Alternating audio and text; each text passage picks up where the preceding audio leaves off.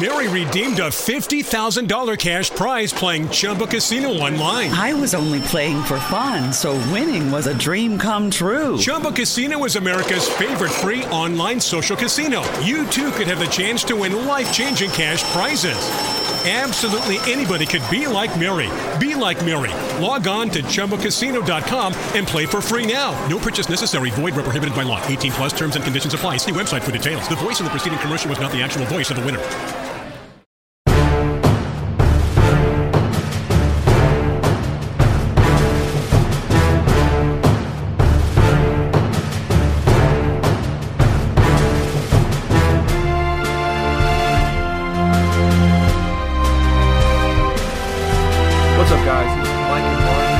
From LRMonline.com, bringing you another exciting podcast from LRM TV Podcast, where we'll be covering this episode, the highlights from the TCA Winter Tour, and then also something that we had started discussing last episode, but didn't really want to get into it because that was going to be a lengthy discussion, and we already hit our time limit, but kind of give our opinions and thoughts of why video game movies just don't do well in general, you know, not just in the box office, but just they don't last, they don't hold in, you know, in a time reference. And we're going to kind of talk about some of the different video game movies that just people forgot about, that just never, you know, once they saw it, they just wanted to get out of their, you know, minds, and then kind of think about, you know, how Assassin's Creed did and why it didn't do so well, and what can, you know, the video game industry and Hollywood do moving forward to get people to come see these movies, because there is a fan base. There are people that enjoy these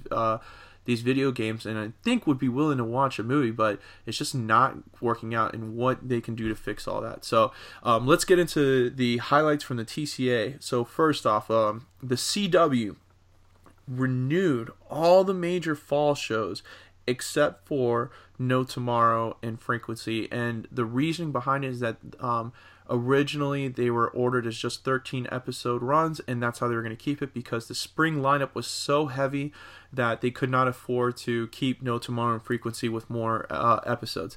They're going to wait till May to see how everything falls in place and then figure out if those two will get renewed.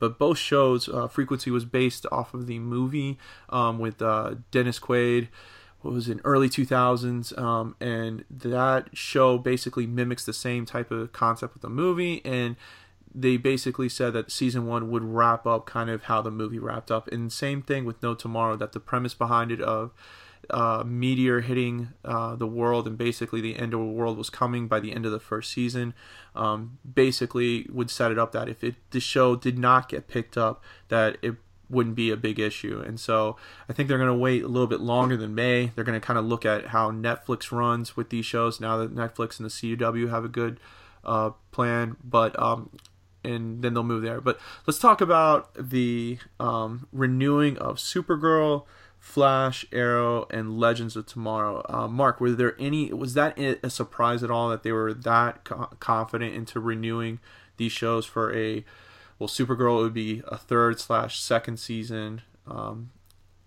Flashes, you're going into your 4th season. Arrow would be 6th, and then Legends of Tomorrow would be into the 3rd season. So did you think any of these shows were not going to get renewed? I figured they would get renewed. I wanted to see how Supergirl did, just because, like we had talked about before, just the change in budget and the time and everything like that. I wasn't sure how it would pick up, really, but I think it did well. I think what honestly helped all of the episodes was the 4-day crossover event. Oh yeah, I agree. I think that because not only was it awesome, but it also shows potential for what's out there. Whether it's just, I think if any of the shows are, like Supergirl, like if it needs more of a fan base, you could always pull some of these characters. Now, that opportunity is there to do that, which I really think helped it. The only two that at the beginning of the season I was somewhat concerned about would have been Supergirl, but after the season has progressed, I figured it would be fine. And then the other one was Arrow, because I had thought that season 4 might have just killed it. Really? You didn't think that Legends of Tomorrow was on like the chopping block?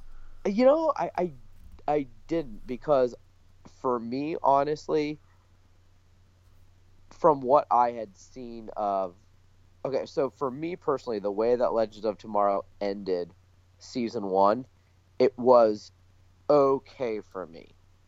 And I had figured that if it picked up a second season off of that it would probably be fine. And really, I've actually really enjoyed season 2. So for me, for it to pick up a season 3, I wasn't as surprised as I was.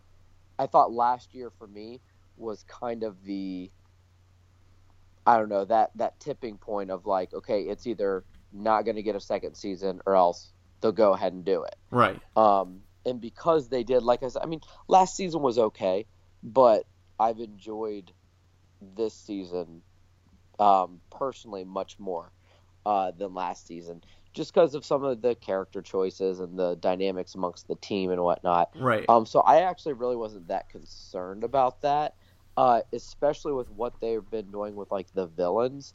I think that has actually helped out a lot too, because they're taking villains from the other episodes and, crossing them over, which can obviously work for Legends of Tomorrow. And I think the crossing over of the episodes is what is really helping all 4 episodes right now. Right. Yeah. Sorry, No, I all 4 definitely agree. shows right Yeah, I definitely agree with you on that. I was kind of in the same boat. I thought Supergirl was, going just kind of like in your thought process with the budgets and, could it survive switching from one network to the other? Were you going to have the same character build-ups and so forth? So I wasn't sure if they were really going to give that time commitment and let Supergirl grow. And then Legends of Tomorrow, I love that show. I like, I've said it, is that show continuously gets better and better. Like you have to stay with it. I know a lot of people kind of dropped it off after the first couple episodes. Yeah, I agree with that. You do have to stay. You with have it to stay with it, because it really, like, this season is so much better than season 1. And I thought the end of season 1 was pretty good, but this one has just gotten better and better. That it's now no longer it's not taking itself seriously like Arrow or even like Flash. It's basically making fun of itself with all the little montages that it does. And with the episode that we're getting with the winter premiere, where they're going to go back into the late 70s, and Rip Hunter is actually a movie director in Hollywood, and how the movie Star Wars and Indiana Jones had a direct impact in Ray and Nate's, to become heroes and stuff like that. It's just hilarious to me. And so, like, this show makes it that it's kind of like, hey, we're a superhero show, but at the same time, we know we're not something like, the Green Arrow or the Flash or even Supergirl. So we're going to just kind of make fun of it as we go along. And I think it's beautiful. But I was scared. Yeah, I was definitely scared that they were going to get, the on the chopping block. See, I honestly, because of how season 2 has been going, didn't think that, because I feel like with season 1, I felt like they were, they could do the time travel thing, so they were doing it, which was fine. But then I thought that, like, some of it was a little forced, just because, like, oh, we haven't gone to this time, so let's try this. And I think it was still trying to find what it was, because I think for me personally, and it's once again nothing against the actor or actress who played the roles, but having Hawkman and Hawkgirl in there just didn't do it for me. Right. Yeah, I think we've kind of gone into that one. Yeah, and I think it just made it seem kind of like they were trying to make it serious and like kind of this like forbidden love story. Right. The Vandal Savage love triangle thing didn't work. Yeah, but then at the same time it was like kind of like humorous, and then this time, with bringing in Citizen Steel and some of the others that they have there, it's just, you're right, they're going to time periods with kind of more of a purpose as well, like you said, and creating more kind of depth with it. Like I said, they're not just going to a time period, they're going to one and then finding out, like you said, Star Wars and Indiana Jones had an impact, so even with going to the 80s and doing the Top Gun theme and stuff like that, and everything was hilarious to me, Right. So, and once again, I think that just to top it off, once again, the Invasion series just did nothing but help all 4 shows. Right, I definitely agree. With the Invasion series, it boosted the ratings, it got people talking, and what it does is that you now need these shows to survive, because if you can't have another 4-part crossover event like this scale without these shows. So if Legends of Tomorrow was on its own, say like on Fox or CBS or whatever, it wouldn't survive. But because it's on the CW, because it's linked to the Arrowverse, it survives that way. So while not the strongest show, it's one of my favorites on TV. It's still that definitely helps it out with the way doing the crossover events like that. So the CW is basically kind of set. The only major change that they said that they've got coming up is that they're gonna the show Reign is coming to an end. Supernatural, I forget if they said that it's coming into its final season or not. But they're gonna do a revivement of Charmed. Not really a show I watched a whole lot of. I mean, it was more of a girl-centric show in the late 90s, but they're going to revive that, do a 70s type theme with it. It's going to be based in the 70s timeline, and then they're going to go for, I don't know, like this one just kind of is baffling me, but it looks somewhat decent, is that they're going to go with a show Riverdale, which is based off of the Archie comics series, and it's going to be more adult themed. So I never thought in my lifetime I would say that there would be a live version of an Archie comics TV show, or that just never thought that. But hey, the CW keeps on surprising me. I think that, but that's kind of a smart move, because obviously with Archie comics, that's not really like our generation, right? But like, what a smart way to try and pull in a different crowd. Look, the CW just amazes me every year, because like every new show they come out with, it's like I literally say, like, there's no way this show will survive. Gossip Girl, no way it'll survive. And what makes it 10 years, or almost 10 years? Even Smallville. When Smallville came out, I was like, there is no way that this show is going to survive more than 2 or 3 seasons. And it made it 10 seasons, easy. Well, and I mean, something to consider as well, like, you're assuming that if people read Archie comics, they probably read some other comics. Right. So if you pull something in like that, and then they're like, oh, what else? Oh, there's something based on Green Arrow or Supergirl or Flash. You know what I mean? Like, right. So even if they're not even that familiar or watching it, like, sometimes just being like, oh, okay, well, let's watch this. It kind of connects it to that and just brings in a whole different kind of demographic there. Yeah, I definitely agree. So other networks had a lot of massive or important announcements. Fox, they are doing kind of like a remake, or not necessarily a sequel to 24 Legacy, where it's breaking away from Jack Bauer and introducing a whole new set of characters. It's going to premiere right after the Super Bowl, and basically this is getting a lot of hype. This is a show that had a massive following when it came out with Kiefer Sutherland, even prompted a movie. So it'll be interesting to see how well 24 Legacy does. I'll actually be watching that show when it comes out and doing a couple of reviews on that. Or no, I'm sorry. One of our other writers, Anthony Estevez, is going to be doing reviews on that. Then Prison Break is coming back. One of your favorite shows, Mark. It's a 9-episode run, similar to what X-Files did last year, where they had a 6-episode run. So Wentworth Miller, Dominic Purcell are coming back reprising their roles, and this would take place roughly, I think they said, was it 10 years after the last episode? Yeah, they said it was like 7 or 10 or something like that. I watched the new trailer yesterday, and I think maybe it's Entertainment Weekly. I think had a write-up on them as well, and I read that, but it looks awesome. Yeah, so you still have Wentworth Miller's Michael Schofield. You have Lincoln Schofield. There's C-Note and Sucre and T-Bag and Sarah, and I mean they are all back. And Michael's in a prison, and I don't know exactly where it is, but it's a war-torn country. Guantanamo Bay. yeah, and he's got to break out. But the cool thing that I didn't see in the trailer that I saw from the pictures is he's got all these tattoos again, like different tattoos though. How does he have? What did he like? Get it all erased and then bring it back Yeah. out?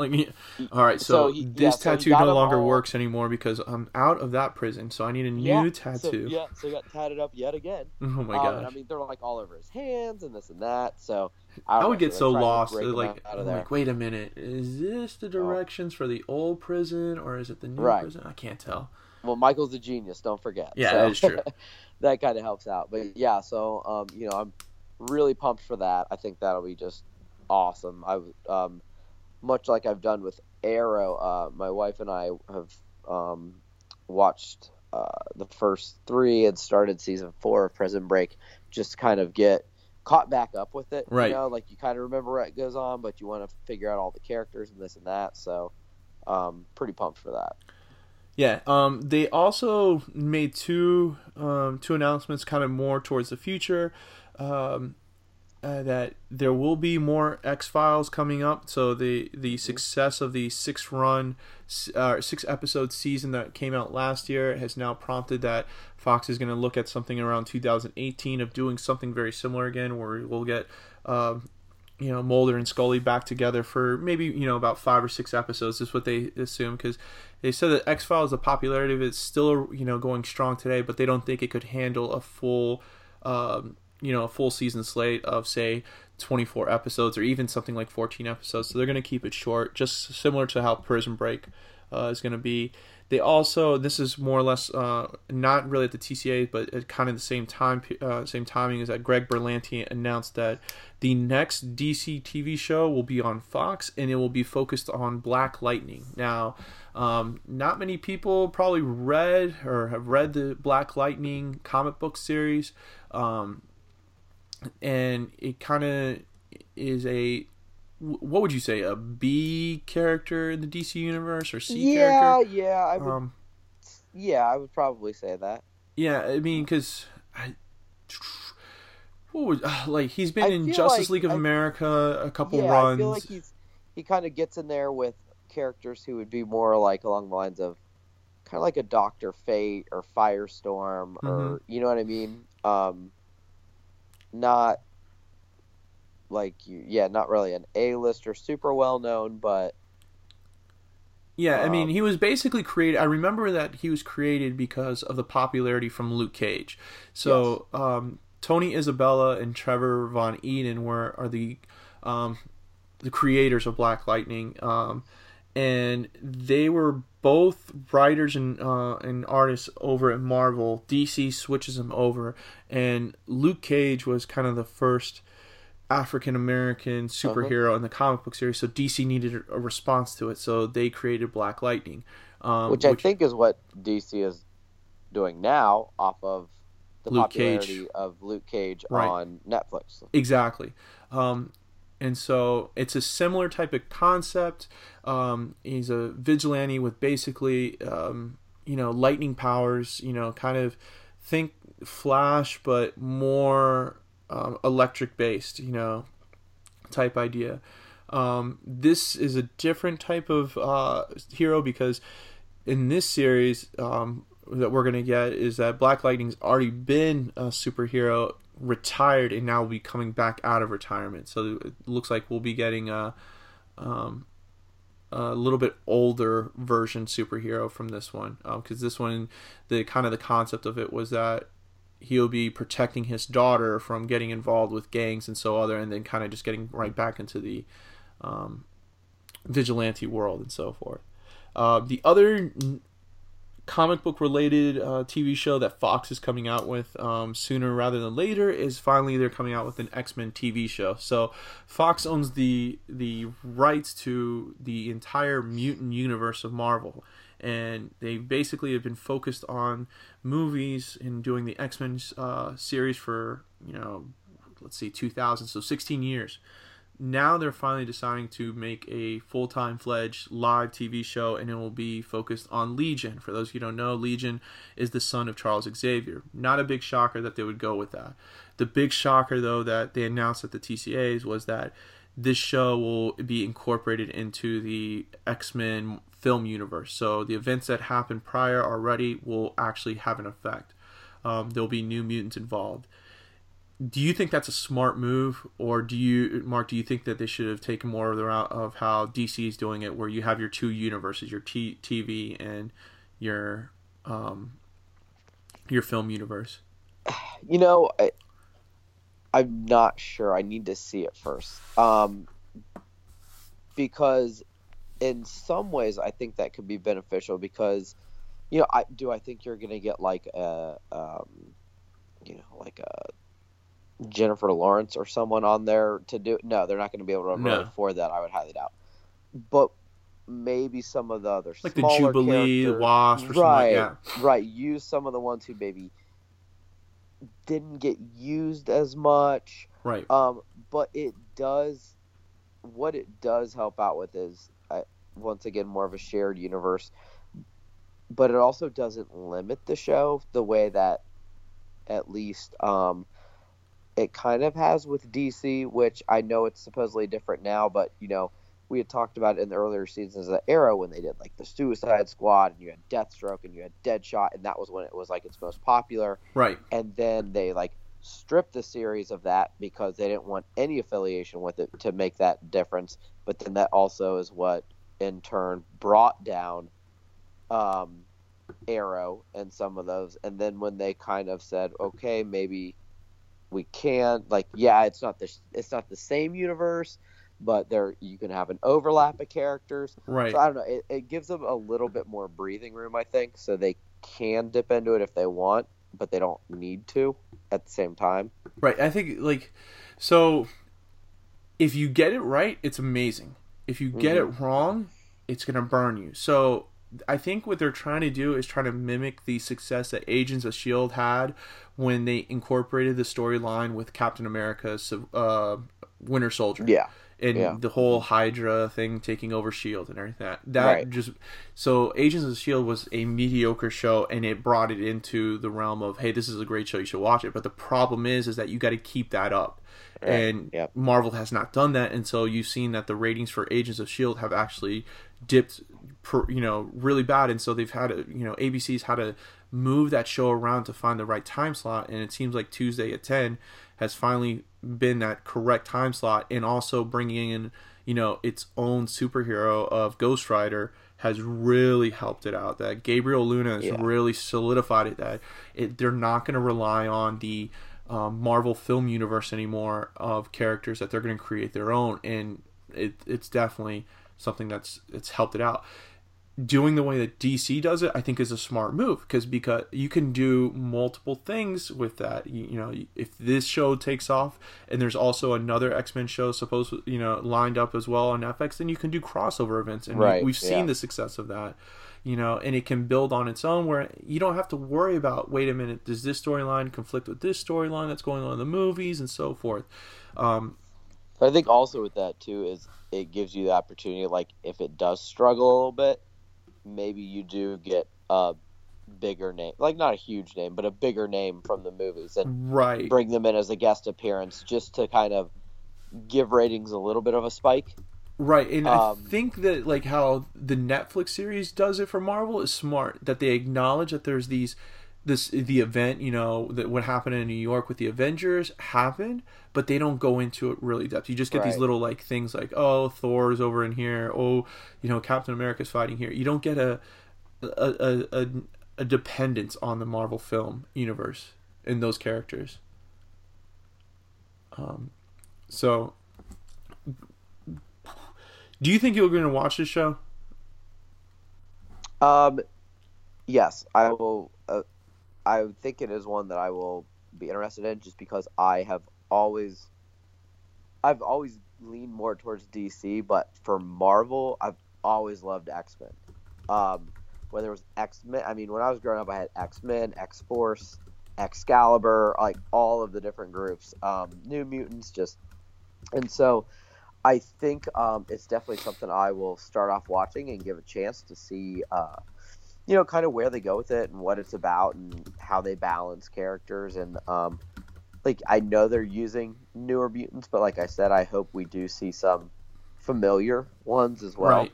I think that's kind of half the joy of it, seeing, especially maybe some of the older mutants, maybe like mentoring a lot of the newer ones. Yeah, you could do that.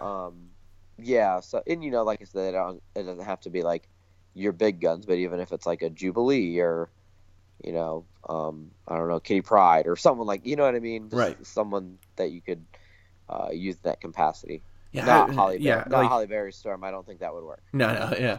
I don't know if I'm gonna, like, I'll definitely watch the first episode, but I never was a big fan of Legion, the character and stuff, and I just never, like, because he came out in the late, what was it, mid-90s, late 90s, and that whole, right. It just, that's where I kind of lost the X-Men storyline there, and I kind of gave up on them for a little while, so I hope it succeeds, but at the same time, I don't know if I'm going to stick with it through and through. I may be that type of person that waits till it comes out, and watch it, on demand or something like that, where I can just binge watch it and just sit through and say, okay, I'm going to sit and watch 3 episodes tonight, 3 episodes tomorrow night. I don't think I'm going to be able to cover every single thing. I also want to see who or what idea they use for a villain. That's usually what kind of brings me in as well. Yeah. Or the antagonist, whoever they want to use. Yeah, I mean, that will definitely, if they can incorporate some of the X-Men film universe, it'll definitely be helpful. Right.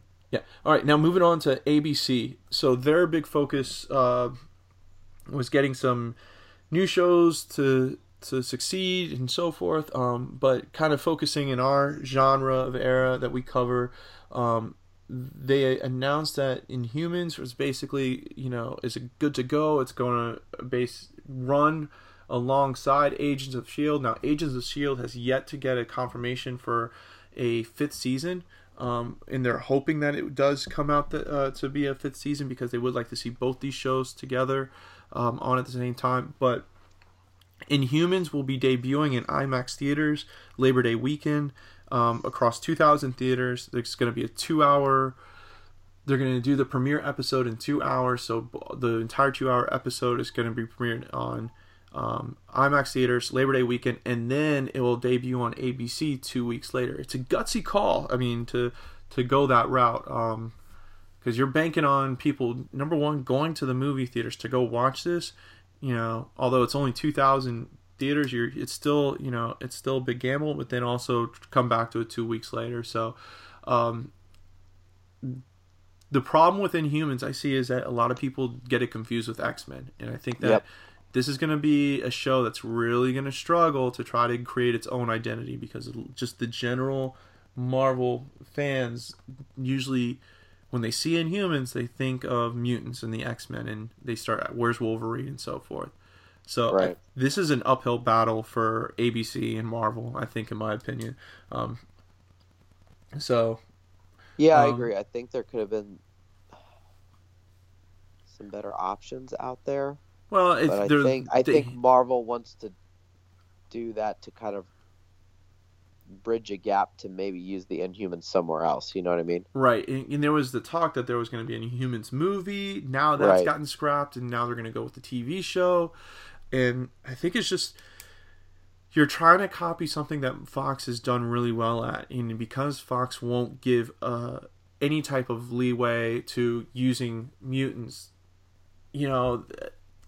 Marvel has used up every single ounce of energy they can from their B-list characters, and they've gotten lucky that they were able to get the rights to Spider-Man, or at least share the rights to Spider-Man. But after that, I mean, you can't bank on a lot of more characters coming into the Marvel universe, and so where X-Men could have really helped them out, this is going to be a struggle. So if Inhumans does work out, you could see that maybe helping out in the long run. But I don't know. I've been in and out of the Inhumans comic book series ever since it came out in the mid-90s, but I think it's going to be a lot of people like that. They're going to watch a couple episodes here, watch a couple episodes there. I think it would have been better off if this was a Netflix series instead of an ABC series. Let Inhumans kind of just come out all at one season and let people binge watch it. That's where I think it would have been better off that way. But who knows? Maybe it'll surprise us. I think it gets difficult too. It's kind of like you said, when you start using some of the kind of B-list superheroes. Mm-hmm. Because they're not as well known or established. Like, if you look at, Supergirl, Green Arrow, Flash. I mean, especially Green Arrow and Flash are usual Justice League type members, so they're up there.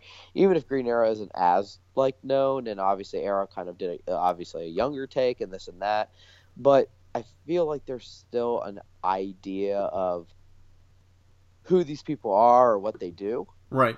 Whereas, and same thing with Supergirl. Like, they might not be super familiar, but they do know, obviously, Superman. And, so there's that connection. But then when you start getting more, I would say, obscure characters, at least to the common TV watcher, I just think it's more difficult to pull them in.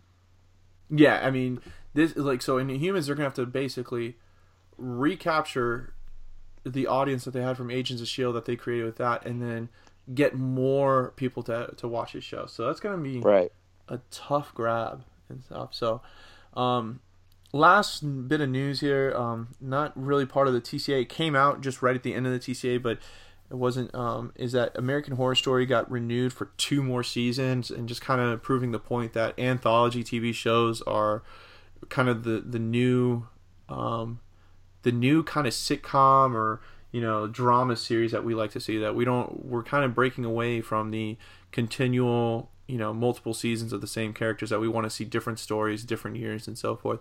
Now, I haven't really been an American Horror Story fan. I've watched a couple seasons, and not full all sitting at one time. Usually it was recorded on DVR that I got caught up and so forth. But it's amazing that anthology shows continue to be the new thing.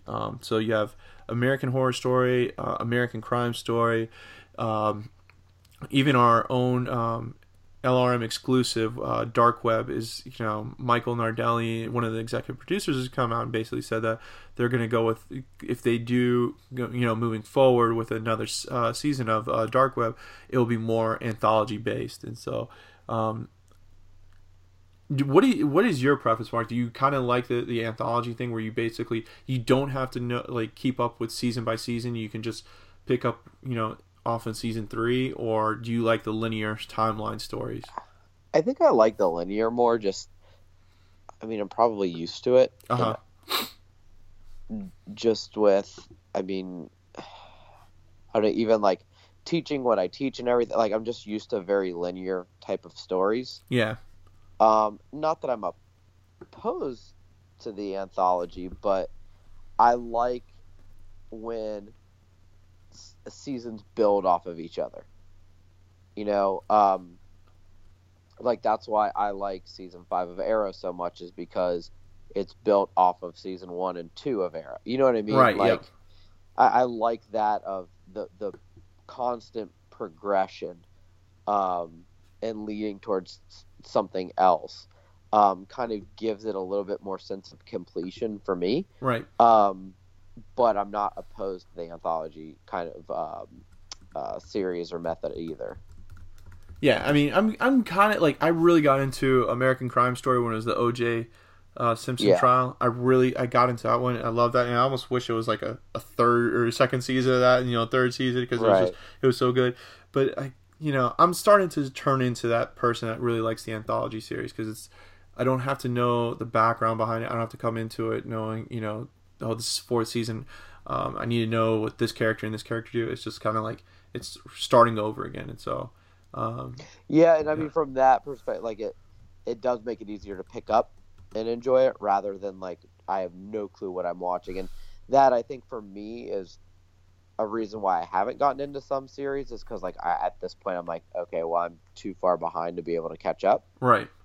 But when I do have a series that I enjoy, that's what I like about it, is how it kind of builds on each other. Right. All right.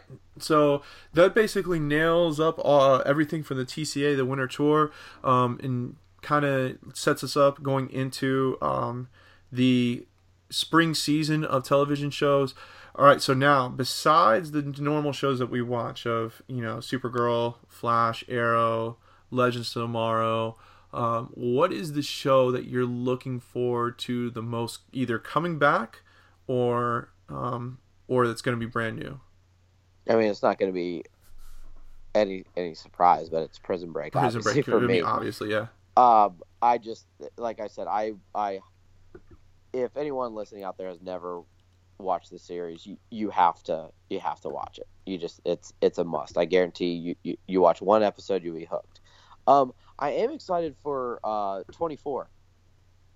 24 Legacy, yeah. Yeah, I want to see what they do with that. I was a fan of the 24 series. I'm interested to see what they do, to see if they can make it similar but yet different. You know what I mean? Right. So yeah, I'm interested to see what they do with that. What about you? I'm with you on 24 Legacy, but I kind of I gotten hooked this year in the fall season on Designated Survivor with Kiefer Sutherland. How the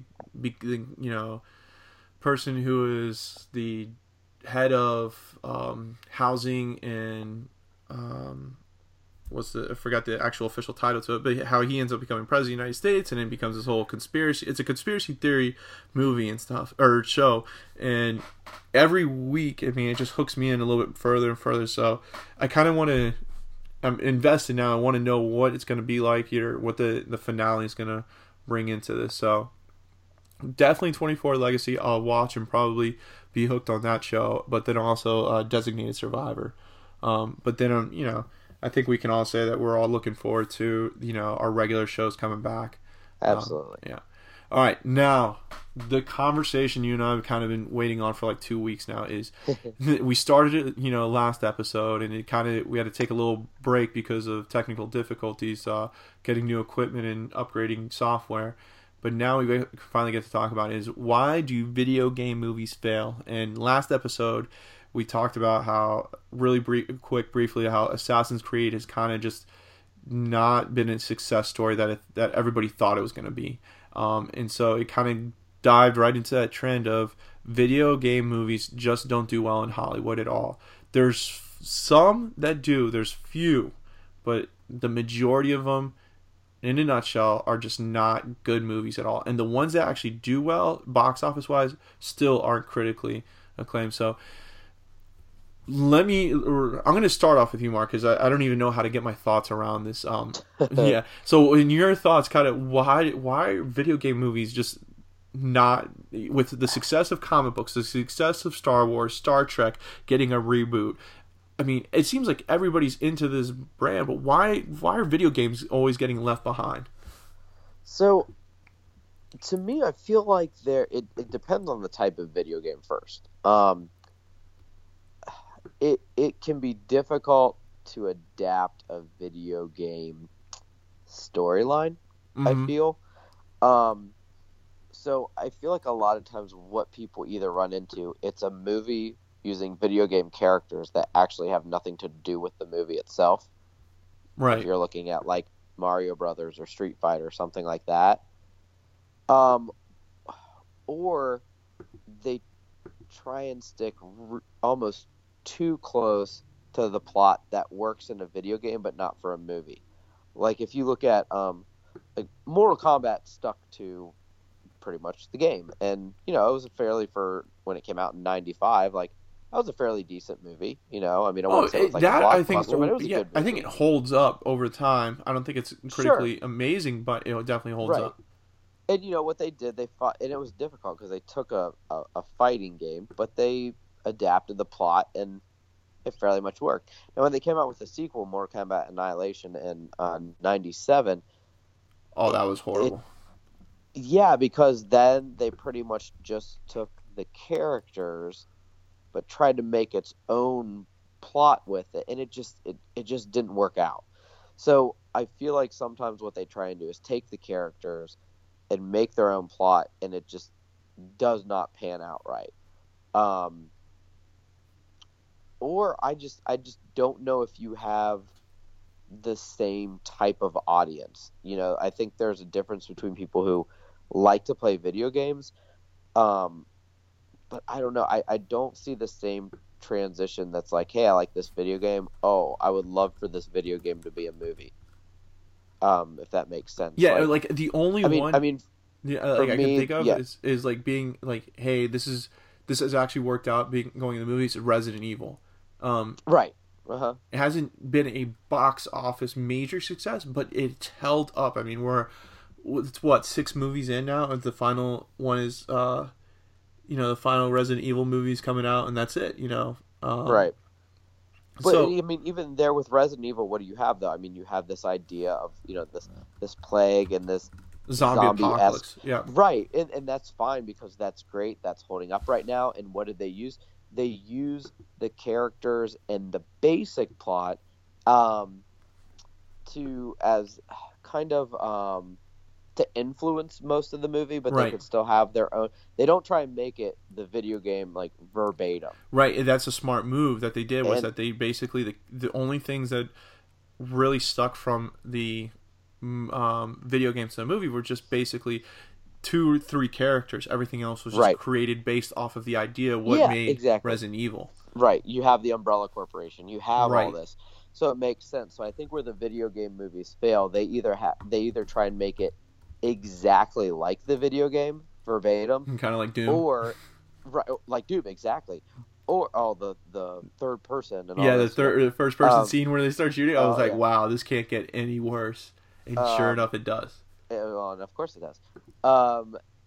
And or you have the opposite where it's so loosely adapted from the video game that it doesn't work either. It's like you need a balance. Like if you look at Street Fighter, right, with the original one in '94, like that was just the characters used in a movie that had nothing to do with really any sort of plot for Street Fighter. So I think it needs to be a balance that I don't think a lot of the movies really get right. I think it's easier when it comes to like comic books or graphic novels because there's so much source material out there. Right. You look at Nolan; he pulled from so many different storylines, different characters. It's even the Joker that either he used or even the one that Jared Leto or Jack Nicholson or anyone really, it's not just one. It's kind of a combination of different ones, and you don't really have that luxury a lot of times with video games because it's like 1 or 2 video games or sometimes more, but Exactly. you don't have as much depth with it, I don't think. Yeah, I mean, so let's kind of just briefly look over a history of video game movies, okay? So you have Assassin's Creed, which not a box office flop, but just didn't do as well as everybody predicted it would be. Warcraft, which is considered a flop. Angry Birds movie. Now, so this is the debate with Angry Birds, is it a video game movie and was it a success? Technically, I consider it a video game movie since it was, one of the first mobile device video games out there. But was it an almighty success? I don't think so, because it was geared towards kids. It didn't do bad at the box office, but it wasn't memorable. It's not like a Finding Nemo or Finding Dory. It wasn't like Zootopia. It wasn't like Secret Life of Pets. That basically those Finding Dory, Secret Life of Pets, and Zootopia annihilated Angry Birds. So for a video game movie, it finished 4th in the children's world, which is basically might as well finish last. And just kind of some older ones. So Tomb Raider, with Angelina Jolie, did spin off to a sequel, right? Was a success, but I think it's merely because of who the actress was, and that was Angelina Jolie. Kind of similar to the Sylvester Stallone, Arnold Schwarzenegger effect in the 80s and the 90s movies that they had. Street Fighter with Jean-Claude Van Damme was horrible. Mortal Kombat was decent, or not decent, but was good. It's held its time. Yep, the original. But the sequel was absolutely awful, garbage. Then you have movies that off of video games that were popular video games, but not super popular, like Alone in the Dark, Hitman, DOA, Dead or Alive, Silent Hill. Prince of Persia, Need for Speed. Double Dragon. Double Dragon. Well, that's an older one. So I think Double Dragon Sorry, isn't. that was so bad, that was an ultimate game. It was one of the toughest games of all time, but it was definitely worth it. But like Max Payne with Mark Wahlberg. Oh gosh. You know, Wing Commander. I mean, that was just that Wing Commander was a popular PC game in the 90s, but man, did that movie flop in the theaters. And it's just horrible. Well, I mean, that was just one of the worst movies ever made. Blood Rain, Far Cry. You know, these games are popular, but not super popular. But they try to make movies that are blockbusters and doesn't work out. There's some movies that are successful, but not based strictly off video games. So you have Tron and Tron Legacy. You know, Tron the original. You know, even though the graphics are way outdated, still the storyline it holds up. Tron Legacy, I enjoyed. I know a lot of people weren't fans of it, but I can definitely sit down and watch it. But then Wreck-It Ralph, which was a Disney Pixar movie, I believe. Pixar was it, and that was a success, but it wasn't based off an individual video game. Scott Pilgrim was kind of not a big box office success, but it's held its own over time, and it's based off of comic book / video game, lifestyle. But to me, the one that I know this is gonna, age me right here, and probably the younger millennials will be like, "What the hell are you talking about?" But I think the best video game movie of all time is The Wizard. Oh, it's such a good movie. Yeah, and that's not even, it's not based off of an individual video game. Exactly. But The Wizard was unbelievable. It made Super Mario Brothers 3 the ultimate game of all time. Well, it was such smart. It was just such a smart way to bring in people and advertise. I mean, so you have this movie which it's promoting the crap out of all of its products. Without a doubt. Right. Like, you have this kid who is, he lost his sister, I believe it was, right? Yep. And so, he's pretty, he's almost a recluse, really. But he loves, playing video games, and he's awesome at it. And, you see all sorts of video games they're playing Christian Slater and the Dad. Remember, they're playing Ninja Turtles in the hotel. Yep. And they're playing, there's Ninja Gaiden on there. They're just playing all these games, and then they meet that one kid. I forget his name. Who's the glove? Power Glove. That glove was garbage, but that movie made every kid want to have the glove. Exact. Well, that's the thing, because this kid who was so good at it, what a way to promote Nintendo. Without a doubt. Like, it was so awesome. And then at the very end, like, here's the thing. This hadn't even been in, like, Nintendo Power or anything else at that time. And, this, what was it, 89, I think? Yep. Yeah. So, yeah, 89. Yeah. So, it's not like the internet is this, what it is now. And so you have, at the very end, all these kids who are so good at playing video games, the top 3 are going to play this game that no one has played before. And sure enough, they unveil Super Mario Brothers 3, which is one of the best Nintendo games of all time, let alone, like, this was the first time people got to see it. So then people are coming to the movie just to see, like, this almost extended commercial of the video game. That basically, without the video game even being out, kids wanted that video game. That was the best commercial and best promo piece ever. And the storyline was hilarious. I mean, you could never get away with it today, where you have 3 kids literally, like, on their own hitchhiking their way to Orlando for a Nintendo contest. Right. And, it's just never, that would with Fred Savage. Yeah, Fred Savage, of course, was the ultimate 80s leading man of all time. So, what's funny? I'm looking at the poster for it right now. Right. I didn't realize this. So they have the kid on, like, their shoulders. If you look closely, Fred Savage has the Power Glove on. And look, so the Power Glove, Nintendo knew was garbage. They knew that the Power Glove would not work on majority of TVs, because for those of you who don't know what the Power Glove it was Nintendo's way of having some sort of, like, virtual reality without the goggles. Like, you could just, instead of sitting there with a the basic controller, you could wear this glove and you could play video games like Mike Tyson Punch-Out and what was it, Rad Racer, and act like you were driving the car and stuff like that. Yeah. And it would keep your motion control. But imagine motion control in the 80s, how glitchy that is going to be. And they were able to, I think it retailed for $129 or one. I remember it was some ridiculous price because my parents wouldn't buy it for me. If you were able to find it. And so the people that actually, kids were able to get it, you would go over to their house and try to play it, and it was horrible. The reception on it was absolute garbage. And so everybody ended up throwing away. But it's now one of like the most coveted items in Nintendo collectibles. And if anybody has it with the box intact and everything like that, you can get a couple. We tried it on so many games. First of all, we tried to land the plane in Top Gun. Oh, that's hard. It's impossible with the just the regular controller. To land the plane. Yep.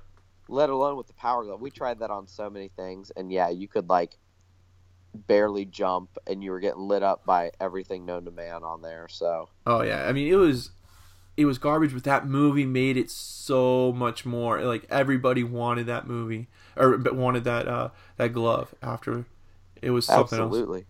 Like, that was just the smartest marketing. So to me, that's the best video game movie, and it's not even based off of a video game. So they did a remake. That's kind of how War Games was too. Yeah, well, War Games was similar. War Games, was that a video game? I forget. It wasn't a video game. It was basically the concept of, is it Matthew Broderick was the it was a young Matthew Broderick, and he basically hacked into NORAD and thought he was playing a video game and actually was controlling, the Cold War nuclear war race and stuff like that. Yeah, that's right.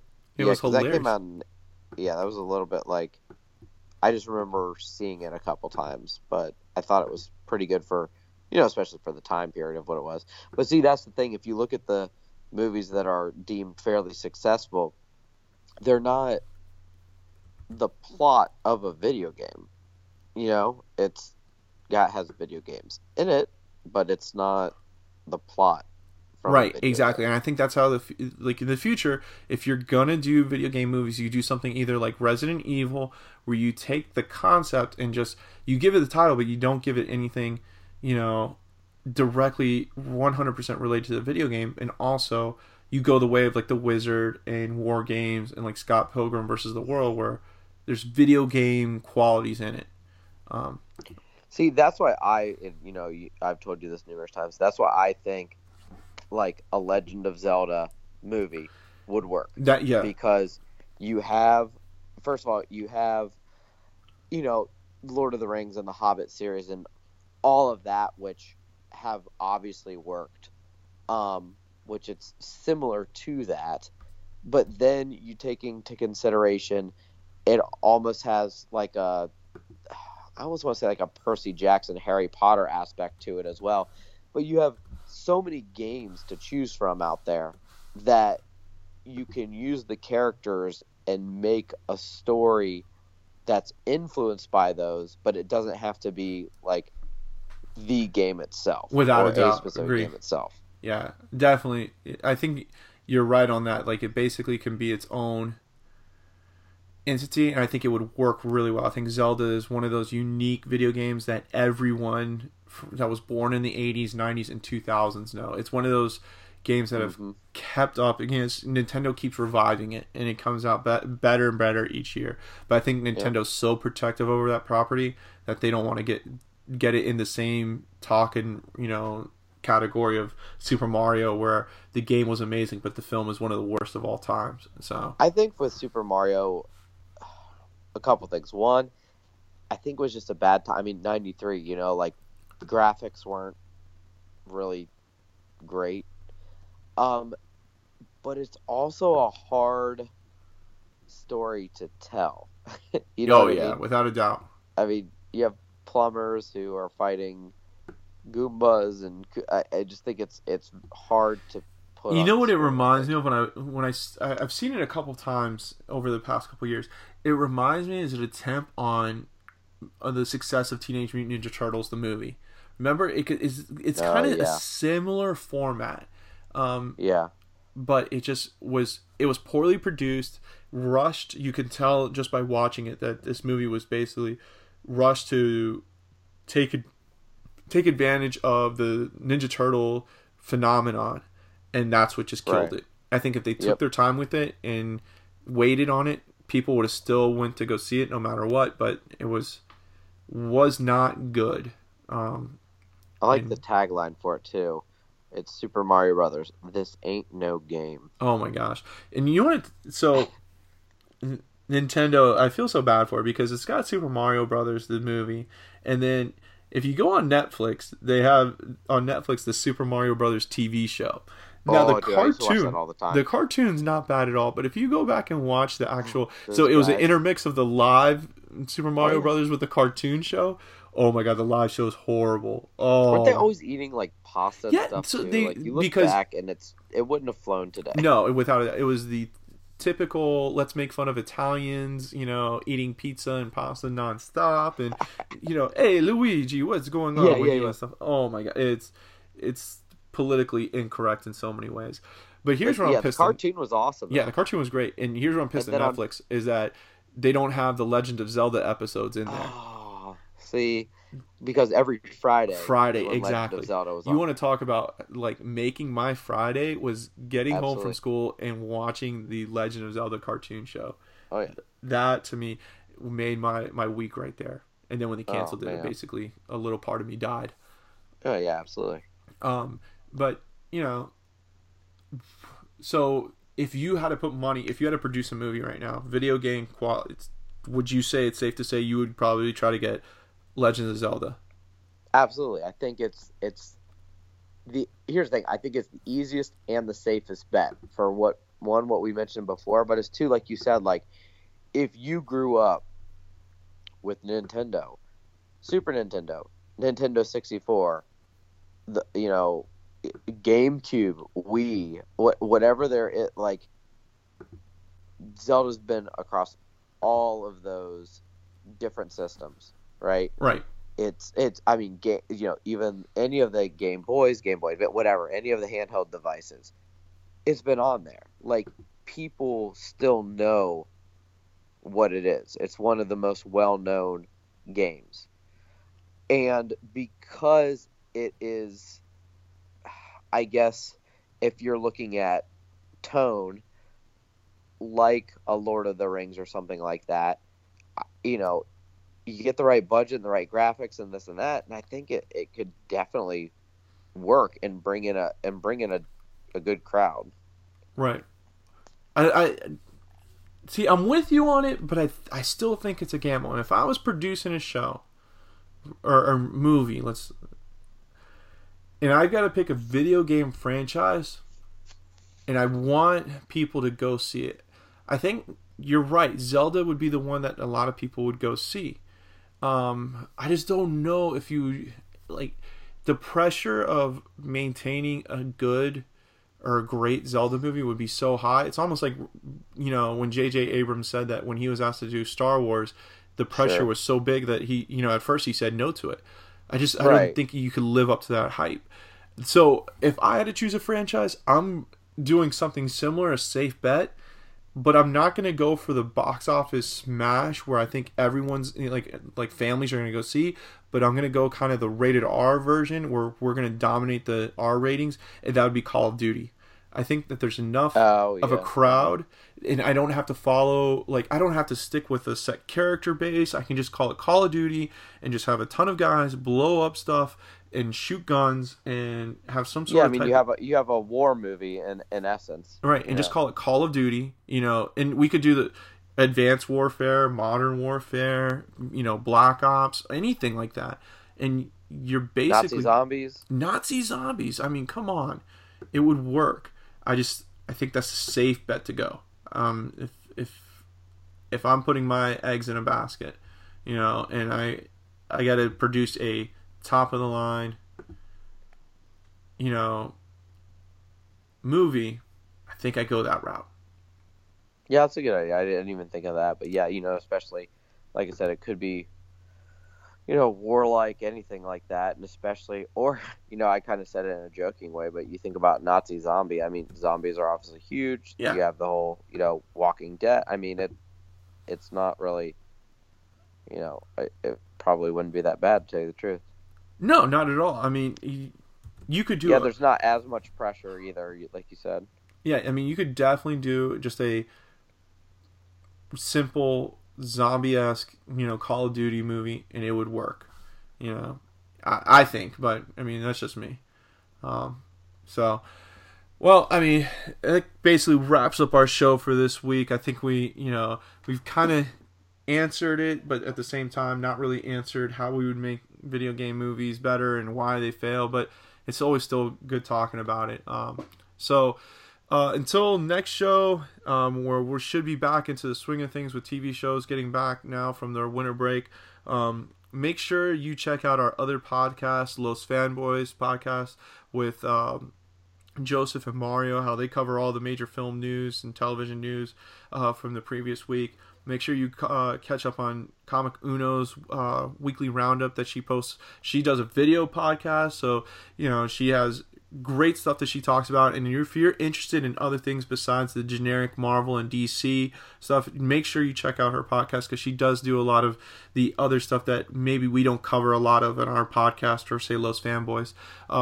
Check out Edward Douglas's Weekend Warrior, where every Wednesday he gives his thoughts and reviews about the movies that are coming out. He also posts a ton of interviews that he gets lined up. I mean, the guy is working nonstop and just interviewing directors, actors, producers, anybody he can talk to, he will talk to. He's that type of guy, and he has a lot of great interviews lined up. So make sure you check out his articles and all the other great articles from our writers, whether it's Tim Josma covering all the WWE events, or Gig Pada covering all the indie films that are out there, and all the other major news that takes place. And just kind of support LRM any way you can. We're looking forward to a great 2017. If you haven't signed up for our newsletters, go and sign up, because that's how we're going to do our giveaways this year. Instead of just the generic giveaways of posting it on the website, we're going to give it to our readers who actually come to our website, and not just people who say that they're here, but they just come for the giveaways and then they bounce and go to somewhere else. So we're going to reward the people that are dedicated to LRM Online. We'll be hitting up all the comic conventions, Mark and I will, this year, along with Emmanuel, Gomez, and Jason, trying to get to as many conventions as possible to see you guys and listen to what you guys think about, our website, our podcasts, and everything. I forgot about 9-Panel Grid. Make sure you check out 9-Panel Grid. So it's a newer podcast we just started up. I don't know why it slipped. But check them out. Make sure, if you're definitely into the comic book realms and stuff like that, Emmanuel and Jace give such great info and insight on the weekly comic book picks of the week and so forth, that you definitely want to watch them. So that's it for me and Mark this week. Just keep watching TV, guys. That's the best thing about it right now. We're in the height of television, where we have access to TV any which way we want. So until next time, we'll see you guys later. See you.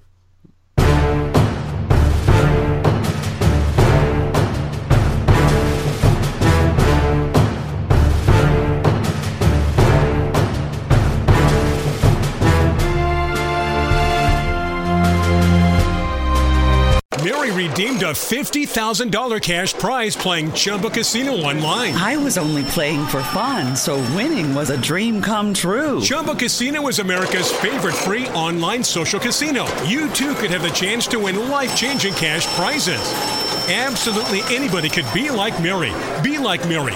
Log on to ChumbaCasino.com and play for free now. No purchase necessary. Void where prohibited by law. 18+ terms and conditions apply. See website for details. The voice in the preceding commercial was not the actual voice of the winner.